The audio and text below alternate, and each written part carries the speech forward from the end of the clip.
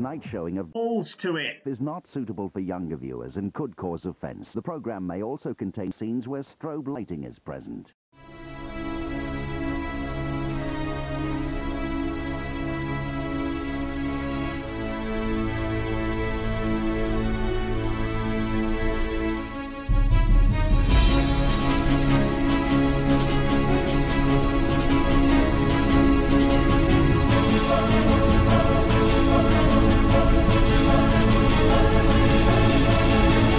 Hello and welcome to Balls to It. I'm Andrew Clark, hosting again. I'm the host. You're not the host, and that is my brother. Dan, who's the host?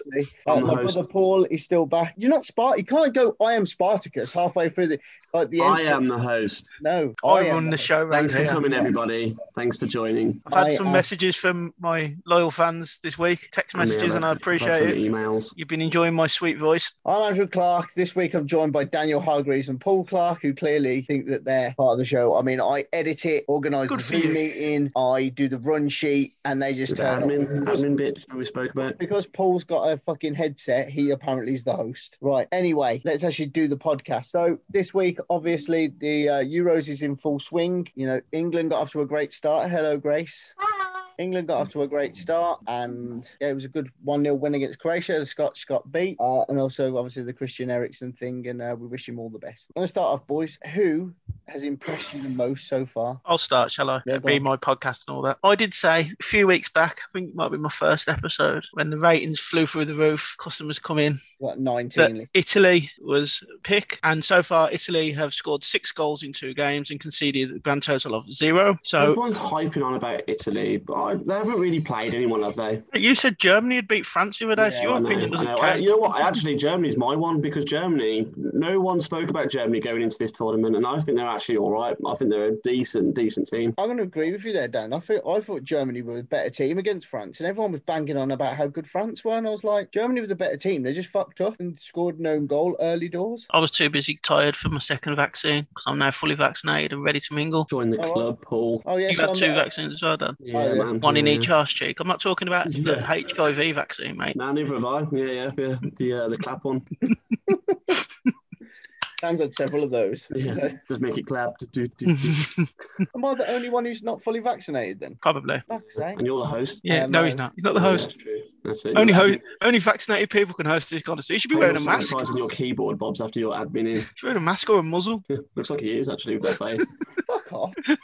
Okay, so to be fair, I've been quite impressed with Italy. I have, because my dream team points are going through the roof, because I identified Immobile and Donnarumma as the people from the dream team. But I agree with Dan. I don't think they've played anyone. Turkey is shite. One thing I would say about Italy is they don't play like an Italian side, do they? They're really attacking. I would always say like an Italian, a traditional Italian team would be like on the back foot, defensive, slow, pass it around, wait for opportunities, blah blah. But this Italian team is right on the front foot. They're really attacking, which is nice to see. But again, they haven't really played anyone, and I think with their defence being so old, if they were playing game after game, that they're going to tire. And if they come against someone say they come against France, for instance, Mbappe is going to run all over that defence. Yeah, do you know what though? Again, Mbappe, he did 2 things in that France game, and he ran really quick, and Hummels actually got back and tackled him, but all they were talking about was how quick he was against Hummels. And then he scored an offside goal, fair play. But the rest of the game, he was missing. He did exactly the same thing in the Champions League. He just went missing for the whole game. It was like everyone talks about him, but actually he does very little in the way of affecting the game. Griezmann was way better up top for France than Mbappe was. I've been impressed by Belgium in the first game, and Denmark, to be fair, they're playing at the moment, so I know he loves Belgium.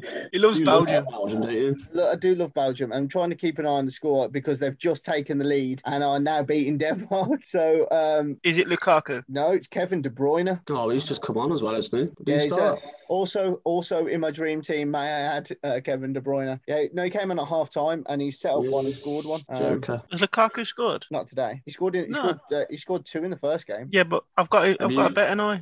I need him to have 10 shots on target in the tournament. Mind you, I need Harry Kane and Mbappe too. So I've been impressed with Belgium. The fact that they've come from 1-0 down in that. Denmark were outplaying them in the first half. Quite impressed with them. Denmark are a decent team as well. Obviously, they've probably got things at the back of their mind that's a little bit more, and they did lose to Finland. But I just think, if they lose this, are they going out?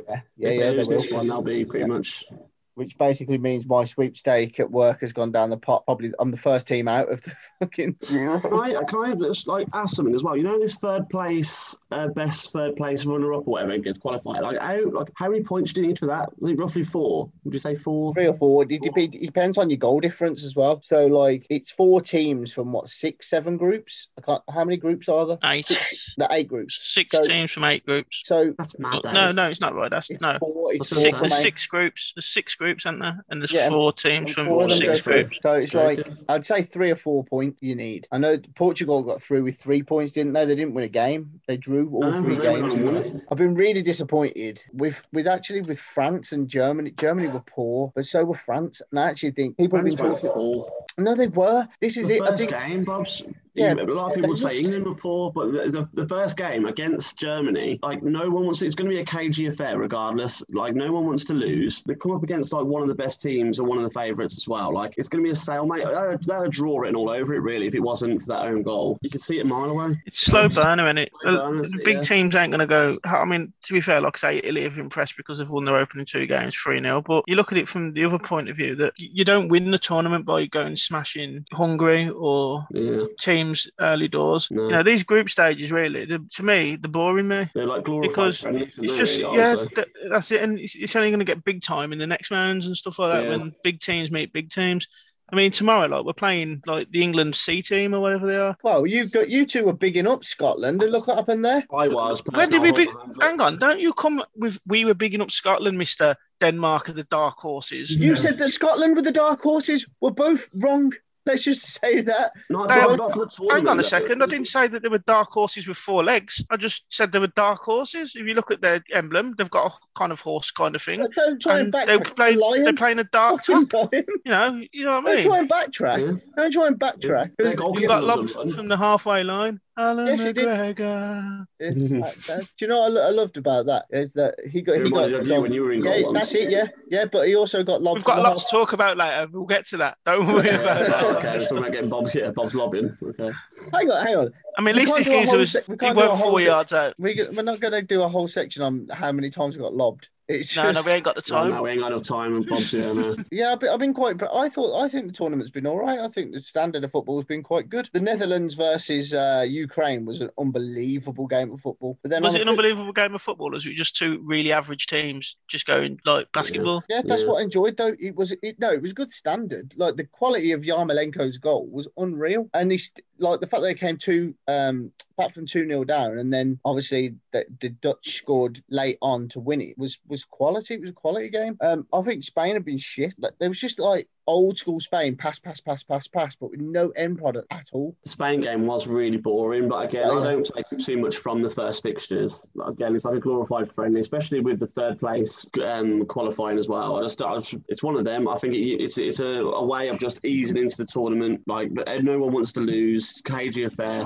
You can already tell the second run of fixtures coming through. There's certain teams that have to win. Wales, for instance, and it's a little bit more to it, a little bit more bite to the game, which is nice. And the third game will be even better. I was quite impressed with Wales. Yesterday, the first game, they were shocking. But yesterday, they proper dictated that game and deserved to win. Turkey just haven't shown up at all. They're playing a bunch of Christmas dinners. They've been awful as well, Turkey. Didn't Ian say Turkey was going to be one of the underdogs or something? Yeah. They were a good team. They're absolutely awful. Leaking goals are fun. On paper, Turkey are quite decent. They've got players that are playing at big clubs. Unfortunately, football's played on grass. All right. This is the host, ladies and gentlemen. On paper. Looking on paper. On paper, Blues were going to sign Ian Wright back in the day. Were we? What signing that would be? Love that. Still might. Yeah. We need a striker. Let's talk about the big one, though, as this will go out just before it as well. England, Scotland. Now, the big one. It's a local derby, let's be honest. It's the local. It's the oldest international fixture in the world. Okay.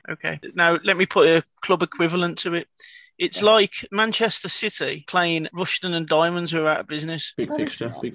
It's not though, is it? It's Of not. course it is. Scotland is shit. We are going to So absolutely I'm run not even all going over to. them. I'm not even going to apologise to my Scottish listeners. If you're a Scottish listener, Mr. Scott, you're shit. They're going to be awful again. Literally, if I got a feeling Grealish will start tomorrow, and I think if he does, he's going to run all over them. Weren't Grealish training on his own? Yeah, That's I how don't much know. Southgate likes him. Sends him to train on his own. No, I don't think he does. I don't think he does start. I think like the team selection on Sunday, like I was sat on the train on the way back from Nottingham and I was raging. I was sat there going, for fuck's sake, Calvin Phillips, for fuck's sake. And you know what? I want to apologise to Calvin He was the Phillips best player. because he was unreal. Although I will say this, one game doesn't make a top player. He needs to do it again in the next game and again and become consistent. Can I throw some out there? The thing that annoyed me most about England, and it'll annoy me again tomorrow, is Harry Kane's sudden feeling that he's now like a Lionel Messi type figure where he can drop into a hole and dictate play and stuff like that. Yeah. Harry Kane's a goal scorer. Yeah. Him behind him, do the creativity. He's just be there to score goals. And it's since that ball, I think. In fairness, it's since he was working with Mourinho that he started to do it. Yeah. And I can understand it for Tottenham because Tottenham don't have an abundance of young talent, and you're looking at Mason Mount, Phil Foden, Jack Grealish, Sterling. The list goes on and on. We've got players who can get the ball and feed Kane, but when he's dropping deep, there isn't a massive goal threat, and that's my one worry going deep in this tournament for England. Is we need him scoring goals, not trying to play as a false nine, so to speak. I think it's because obviously the two people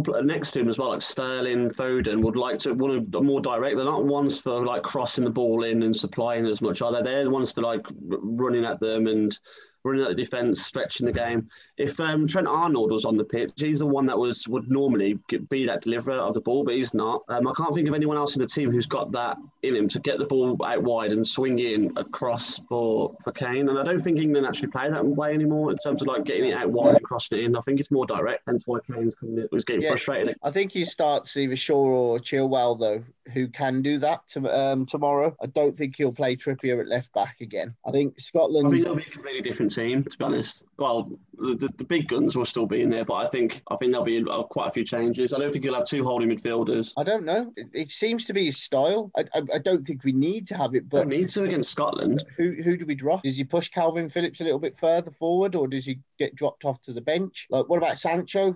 Apparently, Sancho couldn't play the other day for some reason. Some UEFA ruling said that he couldn't play in the first game. I heard it this morning on TalkSport, and I was like, that sounds a bit dodgy to me. But I do think he changes left back. I think Shaw or Chilwell will start. I actually think Kyle Walker might drop to the bench, and maybe Reece James starts. It's win-win, isn't it? Our squad's in depth. Like, if he changes the whole team, it's still going to be as strong. So it doesn't really matter. But as long as we get the three points and bag at least 4 goals, we'll be all right. I think if Kane does stay up front, he will create chances for him. Like Sterling can create chances for him. The same for Foden, Mount. Yeah. I actually don't think, like a lot of people, again, I thought Mount didn't really do much against Croatia. He just did what he needed to do. I do think we should have put at least 2 or 3 past. I do feel like, okay, we missed a chance with Kane and Foden hit the post, but I do feel like that first 15 minutes, we absolutely battered them. We should have really been 1 or 2 up in the first 10 minutes. I think Scotland will come at us because of the occasion. I just don't think they're talented enough. I think Robertson and Tierney will probably be, and McTominay and McGinn were the only real threat. Like they started with Lyndon Dijk. I think they'll start with Che Adams tomorrow, and I don't feel like Che Adams will threaten us enough. Nah, we'll batter them. I think it'll be at least 3-0. I don't want to make a prediction because I've been quite wrong in this Euro so far. But the thing is, what I'm thinking is, because Scotland have to come out, they have to get something from the game, whether or not it's just hold on to a 0-0 or coming in and attacking us. And I think attacking us is going to be their worst nightmare because it's going to leave space at the back. We've got too much pace and too much creativity up front, and we're just going to open them up. Simple as that.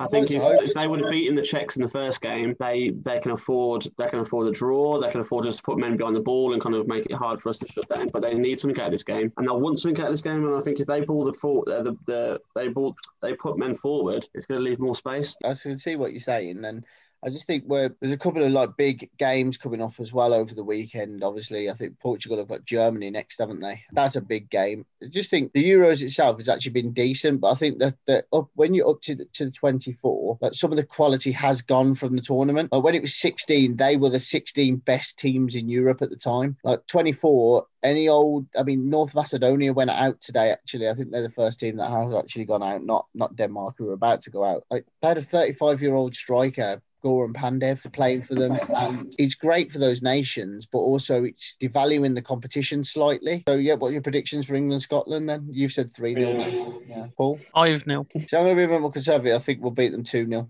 I think we'll just do a job on them. And build ourselves towards the Czech Republic game. I actually fancy Czech Republic to do Croatia as well. So I think actually by the end of tomorrow, both teams, both Scotland and Croatia, could be out of the tournament.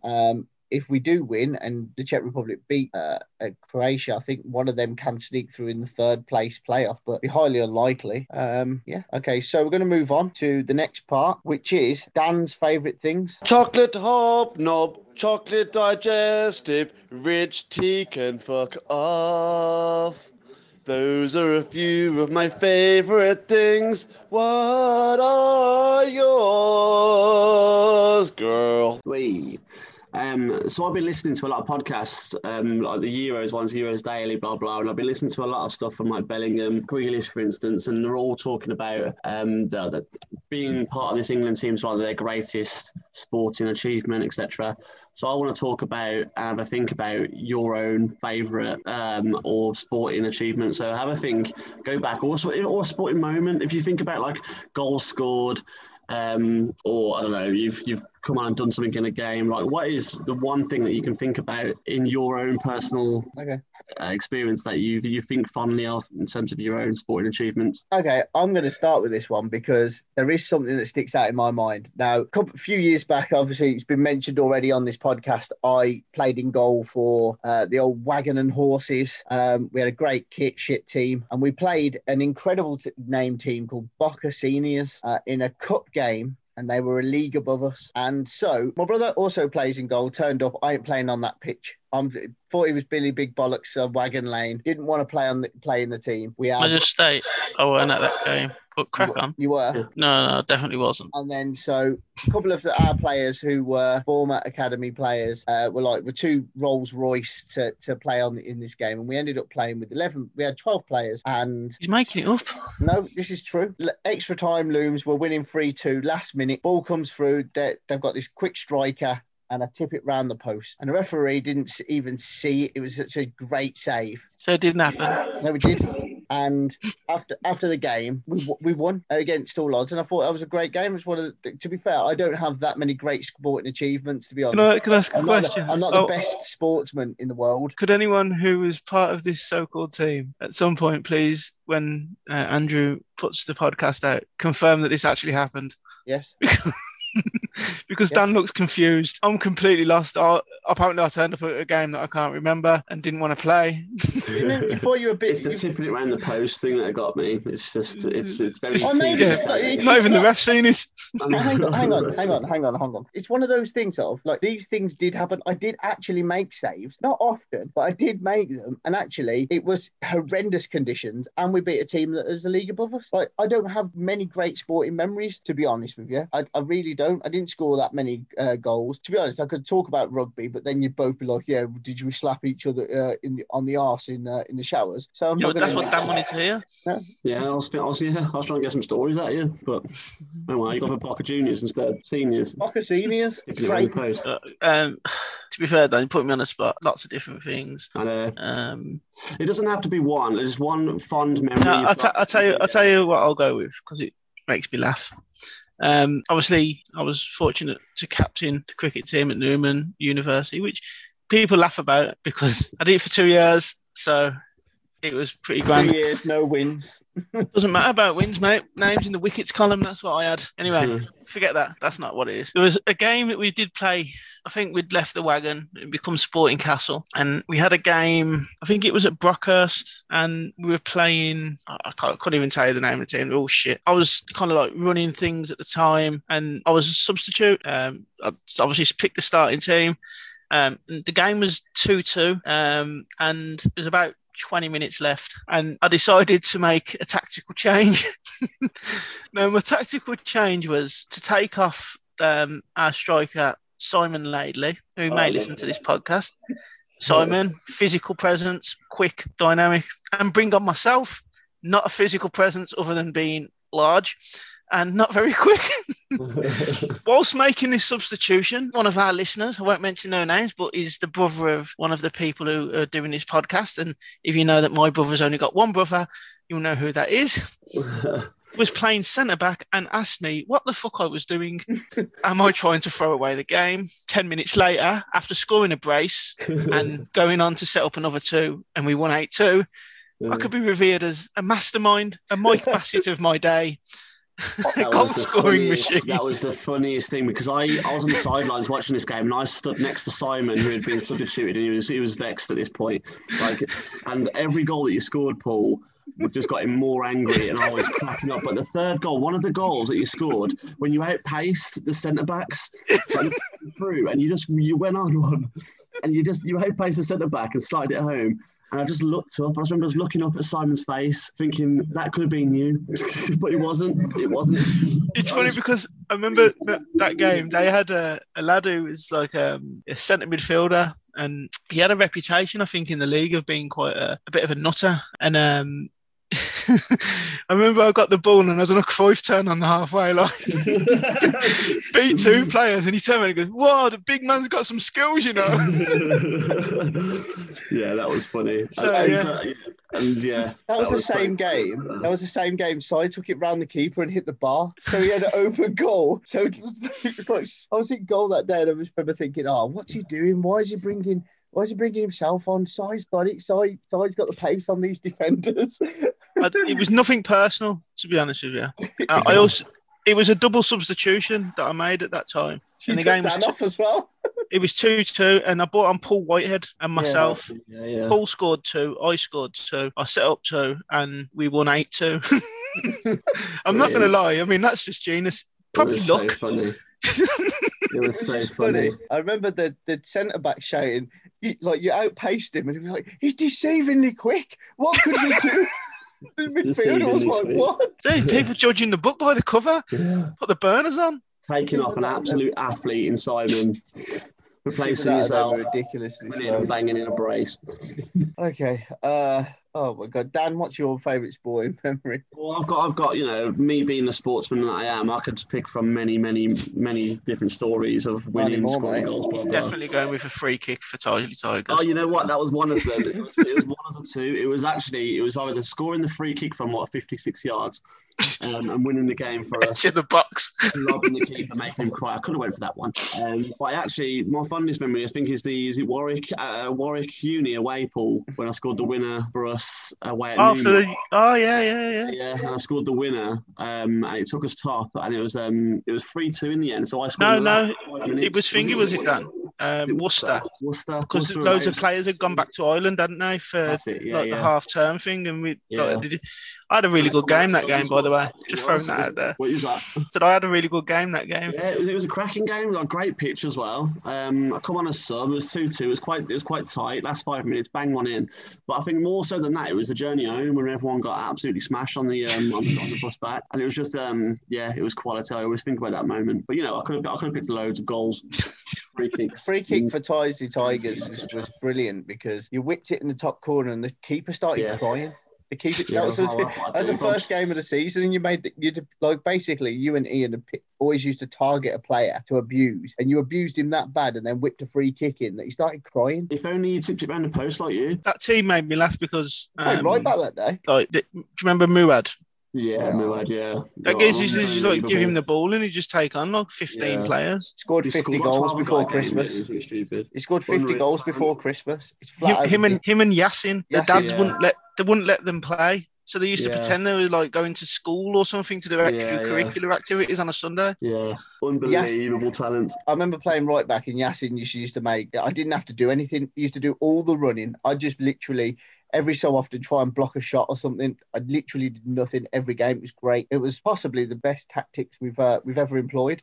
Put Yasin on the right and put Bobs behind him. Bobs can't really fuck up then. I enjoy those memories. Good fucking 17, 18 years ago. What am I doing now? Sitting doing a podcast in my bed, living the dream.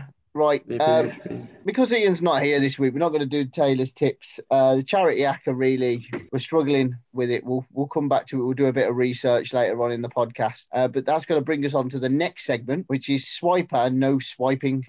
I need your help to stop Swiper. You have to say Swiper No Swiping. Say it with us. Swiper No Swiping. Swiper No Swiping. Swiper No Swiping! Oh, man! Thank you very much. This week, I thought I'd tie it in with the Euros. So I've had a look, obviously, what's gone on in the Euros this week and how I can put that into something to do with real life. So what I've decided to do for the poll this week is ask the question, is the word worldie used far too easily in life and in sport? So my example is this. When the Czech Republic player Schick, or whatever his name was, scored the second goal against Scotland from near enough the halfway line, that was classed as a worldie. And you can't really take away from him, regardless of where Alan McGregor was. He's Alan Marshall. McGregor, Marshall, they're all the same. They're all Mux, Scots. We look at it and think, well, that was a worldie because the way he hit the ball, he started to the left and he curled it, went straight and beautiful. Now, I've heard people describe people as worldies in the past, which is dubious. Now, my question to you is the word worldie often misinterpreted when worldies are not worldies? I'll go. I think worldies in regards to people is used far too easily, and there are so many stories of people that I know who have started dating someone or started talking to someone and said, "Oh, Dan, I'm talking to this one person, this one girl. She's an absolute worldie." I was like, continue the conversation. I was like, "Oh, go on, let's have a look at her, mate. She's far, far from a worldie." One of which was just a ridiculous. It's just a woman. You know what I mean? It's just a woman who's taken an interest in a man. And all of a sudden, she becomes a worldie because they've taken an interest in him. So yeah, it's far too easy. A worldie, in my opinion, is too overused for people. But in sport, a worldie's a worldie. Top bins, yeah, game on. I'll choose anything as a worldie. Yeah, I'm going to agree with Dan here because I feel like. Have you used worldie before as a person, Bubs? And turns out it's not a worldie. Possibly, yes. I agree. Yeah. I think perception is one of those things. I think it is a perception thing. So I'm just gonna move. I think in football, in rugby, obviously, when a world class play or something like unbelievable happens, like describing it as a world, it's okay. Some goals aren't as world class as some people describe them, but to be described as a world, I'm thinking like Peter Crouch against Man City a few years back for Stoke, that's a worldie. Yarmolenko the other day, that's a worldie. Schick again. Your save, Boccassini is worldie. Worldie. See, I've got a thing that I feel. I mean, forget about worldies in real life because the stories that could be told, and oh, no. there's places in the world where worldies don't exist. Some fucking Yorkshire towns or something like that. There's definitely no worldies existing around there. Anyway, in sport, I feel that it was also used far too often. A goal that's a good goal. Yeah. And you go, you might even get a message out in your group. Oh, did you see such and such goal? It was a worldie. And you're watching, you think, it was all right. When you, in my eyes, when you're talking worldies, I'm thinking Di Canio volley back in the day. I'm thinking Rooney bicycle kick against Man City. Yeah. Okay, it hit his shin, but to even attempt that. One against Villa. Oh, yeah. Worldie. Paul Scholes against Villa when Kirai had his grey tracksuit bottoms on. Yeah. There's things that stand out, but I bet people have classed goals as worldies in the past that you probably can't even remember anymore. Yeah. They don't get talked about, but you'll see things that are repeated time and time again that are classic, like Cantona against Sunderland when he dinked and he put his collar up and just stood there. That's a worldie because it's still relevant. People still go, wow. I always think of like worldies as like a spectacular individual goal, like from distance. Like I wouldn't class a team passing goal as a worldie. Like, if like you had like 60 odd passes between the team, finished it off, I was like, that's a worldie. I always think of worldie as like a thunder bastard. Like a thunder bastard, yeah, from like 40 yards out, like a Van Persie goal against the Villa one. Absolute worldie. Love how all this against Villa. It's fucking phenomenal. It's just, that's the pinnacle of world, though, isn't it? That's an absolute unbelievable. And the Alan Shearer one from outside the box. Yeah, Stern John goal against Villa. Worldy. Yeah. I mean, he's like 2 yards out, but almost shanked it over the bar. So, yep, the poll's going to be, it's just going to be, is the word worldy used too much in sport and life? Yes or no? Nice. Or I might add another point to the poll where it's, I don't give a shit. Okay, yeah. No, that's fair. Okay, so we'll move on from that one. That was a good one. Quite enjoyed that. Of course you did. Right, so we're going to move on to a new thing. So I've been watching the AFL quite a bit, Aussie rules football, because it's on early doors and I wake up really early on a Saturday morning. And because the Australian A-League isn't the greatest sport standard in the world of football, I've decided to start watching the AFL. And I actually really got into it. Do I have a clue what is going on? Absolutely not. I'm still trying to learn the rules. I'm pretty sure that it's just an organised fight in a cricket ground. But I've really started to enjoy it. And my question to you is, do you have an obscure sport like AFL? I know it's not obscure in Australia, but over here it's not really played. It's not really well known. That you quite enjoy and you like watching or you'd like to participate in. Now, we talked about this before, about a sport we'd like to participate in. Obviously, my pole vault dreams have been shattered by our listeners because no one gives a shit. So, so AFL, I quite enjoy it. It's quite a good sport. Like the Richmond Tigers. I tried to get into it when I was over there, but it was more cricket season. But yeah, I really enjoy it, boys. Do you have a sport? Yeah, I'll start, Dan, if you don't mind. Yeah, go ahead. I was looking forward to this part last week because I had it all in my head, like what I wanted to say. Now, I know we talked about darts a few weeks ago, but my problem is female darts. No, and you laugh, but let me put this to you, right? There's 19 viewers. We're about to get about 10, I think. I think we're going to drop in viewers. No, because the thing I've got a question is, back when I was a lad, you didn't really have female darts per se with your Fallon Sherricks and your Lisa Ashtons, your Dita Headmans. See, I know names of female darts players, but what they did have about 11 o'clock on an evening on Television X was Topless Darts. No, I'm all for Topless Darts. I want it to come back. And I think the viewing figures for female darts would definitely rise if it was topless. Did they actually have that, Topless Darts? Yeah, it used to be. Did you never watch Topless Darts? No, it was on live TV. It was on live TV, wasn't it? It used to just females. Dan, you need to go on the internet and check it out, that's mate. Hilarious. No, they did not have Raymond van Barneveld with his top off playing darts, mate. It was just women. Yeah, of course. Can you imagine the guy in the boardroom who suggested that? Right, we need a spike in sales for the female darts. No one's watching us, guys. What can we think of? Maybe get them to take their tops off. Great idea, Clive. Okay, the female players who take it seriously might not want to participate, but I think that there'd be a market there. You look at these women who these OnlyFans accounts and stuff like that, trying to make money the best way they can. Throw a few £100 at them, have a game of darts. It doesn't matter about the score. No one cares. I can't think of anything that is going to come good out of that conversation. Yeah. I can't imagine anyone now. Right. Here we go, Dan. Let me ask you a question. Yeah. This is for you, Dan, because you haven't participated yet in this subject. Okay. Would you rather watch Bob's Australian rules football or whatever the hell he's watching at 6 o'clock on a Saturday morning? Absolutely. Or would you rather watch Topless Darts? Topless Darts all day. But that's it. Yeah. That's a stupid question, though, isn't it? Get that back on.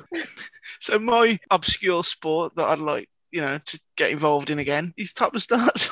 I wonder if there was a male version with their Todgers out. Todger darts. Todger darts, yeah. That's a dangerous sport, that is. That's just you and Ian when you're drunk. Yeah, yeah. Oh, those days. Dan? Topless darts, I think. Yeah, really getting into it. I wonder who the world champion is at Topless Darts. Did they have a world darts topless championship? Tits McGee, obviously. Dan's never seen it. I'm very disappointed. My mind's gone. I know, yeah. But you think this... Dan thought this was some kind of sick joke. This was a real thing. Yeah, they don't do topless ASL thing, whatever you're watching, do they, Bobs? No, they just wear super cool vests. Okay. What? The men? We don't wear any vests in my sports. It's a women's version of it, mate. Are they topless? No. Then I'm not interested. Exactly, yeah. I only watch topless sports now from now on. Especially topless female sports. Yeah, something they could try. Yeah, let me boost. clarify that. How many female listeners we got? Quite a few. Most of the people at work. I don't know. Ask if they're interested. To all the female listeners who are upset and snowflakes about the idea of reinventing Topless Darts. I don't apologise in any particular way at all. If you'd like to sue me, good for you. I've got fucking nothing to give. I feel like if they get a bullseye, we have to throw jelly on them or something. Whipped cream. Whipped cream, yeah, that'd be good, wouldn't it? Oh, Spice it up a little bit. Okay then. Andrew, I know this is like for the viewers. Andrew's very upset by this, and you can clearly see in his face that not the way he thought this was going to go. He's not enjoying it. So, okay, we'll go with a different outlook on things. I don't want you to edit it. I don't want you to get rid of the idea of Topless Darts because people might enjoy it and think it's a great idea. But the other way we could do it, so it's a bit more politically correct. If we have a women's tournament and they throw a score of less than 60. They then have to remove a piece of clothing. We're not playing strict darts. Why? But that's fair. It increases.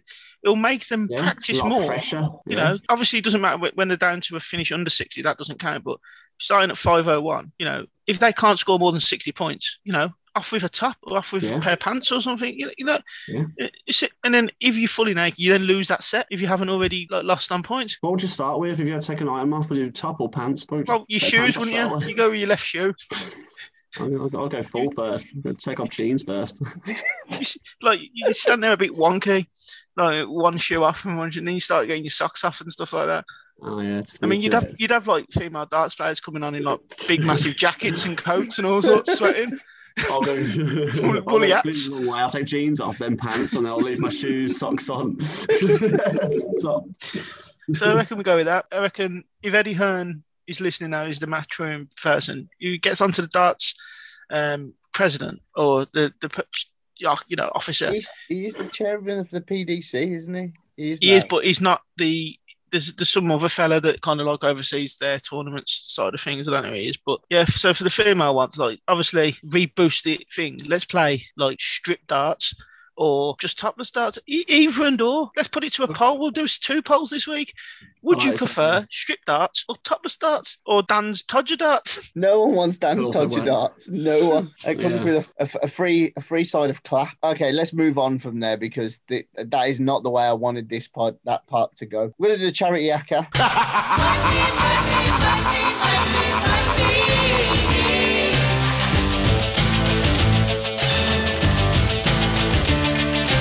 Everybody's got a price. Everybody's gonna pay. 'Cause the $1 Million Man always gets his way. Okay, so we've made our decisions after a slight break, and I'm going to go with Portugal to beat Germany at 11-5. Dan? Sweden at 4-5 to beat Slovakia. And Paul? I'm going to go for Hartlepool to be promoted to the Football League by beating Torquay at 8-5. Yeah, and that is a treble that pays £149.80 if it comes in. Right, we're going to move on to the last bit of the show, which is generally on the clock, but seems to go out of the window as soon as I set the clock because I have something to say. And this one is quite a short one, so I'm going to give you 2 minutes on the clock. Oh, for fuck's sake. And it is BBC or ITV's coverage of the Euros. Which is better? Paul, you're on the clock. Well, ITV have Roy Keane. ITV have Ali McCoist. ITV have Clive Tilsley. The only thing ITV are missing is Topless Darts. So basically, for me, ITV's coverage is better. The only thing that pisses me off about ITV, other than not having Topless Darts on yet, is the adverts. And tomorrow they're going to be using Sam's Matterface instead of Clive Tilsley, which is absolutely ridiculous. Yeah. They've got Mark Pugach, who's got a really shit surname. It annoys me. But other than that, I'm going to go Team ITV. Okay. And BBC make you pay a TV licence as well. Wankers. Okay, Dan? Yeah, I agree. Same reasons, I think. I do like Gary Lineker, though, as a presenter. I've always been a fan of his. He's one of the podcasts I listen to. He does a podcast called Match of the Day with him, Alan Shearer, and Mika Richards. And they're really interested to talk about it. They share some good stories and stuff. But on a whole, ITV have got Clive Tilsley, best commentator in the world. So if you're going to watch the football, we might as well be with him talking to you about it. Roy Keane, again, hilarious from his point of view. So that's always interesting. But yeah, the only downfall is the commercials. And the one thing I do miss as well, like remember like the old school opera theme tunes as well, like the one that used to really pump you up for a tournament. Neither of which have got that anymore. They've gone a bit hip on it. I don't like it. I want like a proper Euros opera song that gets you real fired up for the start of a game. And neither of which have pulled through this tournament, which I hate. But overall, Bob's ITV. Shit question, but I agree. Paul? I'm also going to agree, but this is the first time I've ever thought that ITV have had the better coverage. Usually it's absolutely dog shit. Having Roy Keane, Ali McCoist and Clive Tilsley are like the creme de la creme of like partnership. But like you said, Sam Matterface is going to be the commentator tomorrow. McCoist's going to be there, but Matterface just isn't great. He was never great on Sky Sports. He was decent enough on TalkSport, but he's just not. There's no excitement in his voice. There's no like passion for it. It just seems like he's running through the mill. BBC have been appalling. Like some of the coverage for BBC has been terrible. But Lineker's the better host. I do get that. But I do, yeah, that's the truth. Right, and that is the end of the podcast. Boobs out. I have been Andrew Clark from Paul Clark and Daniel Hargreaves. We'll hope to see you next week if you don't stop listening after Paul's tirade on Topless Darts.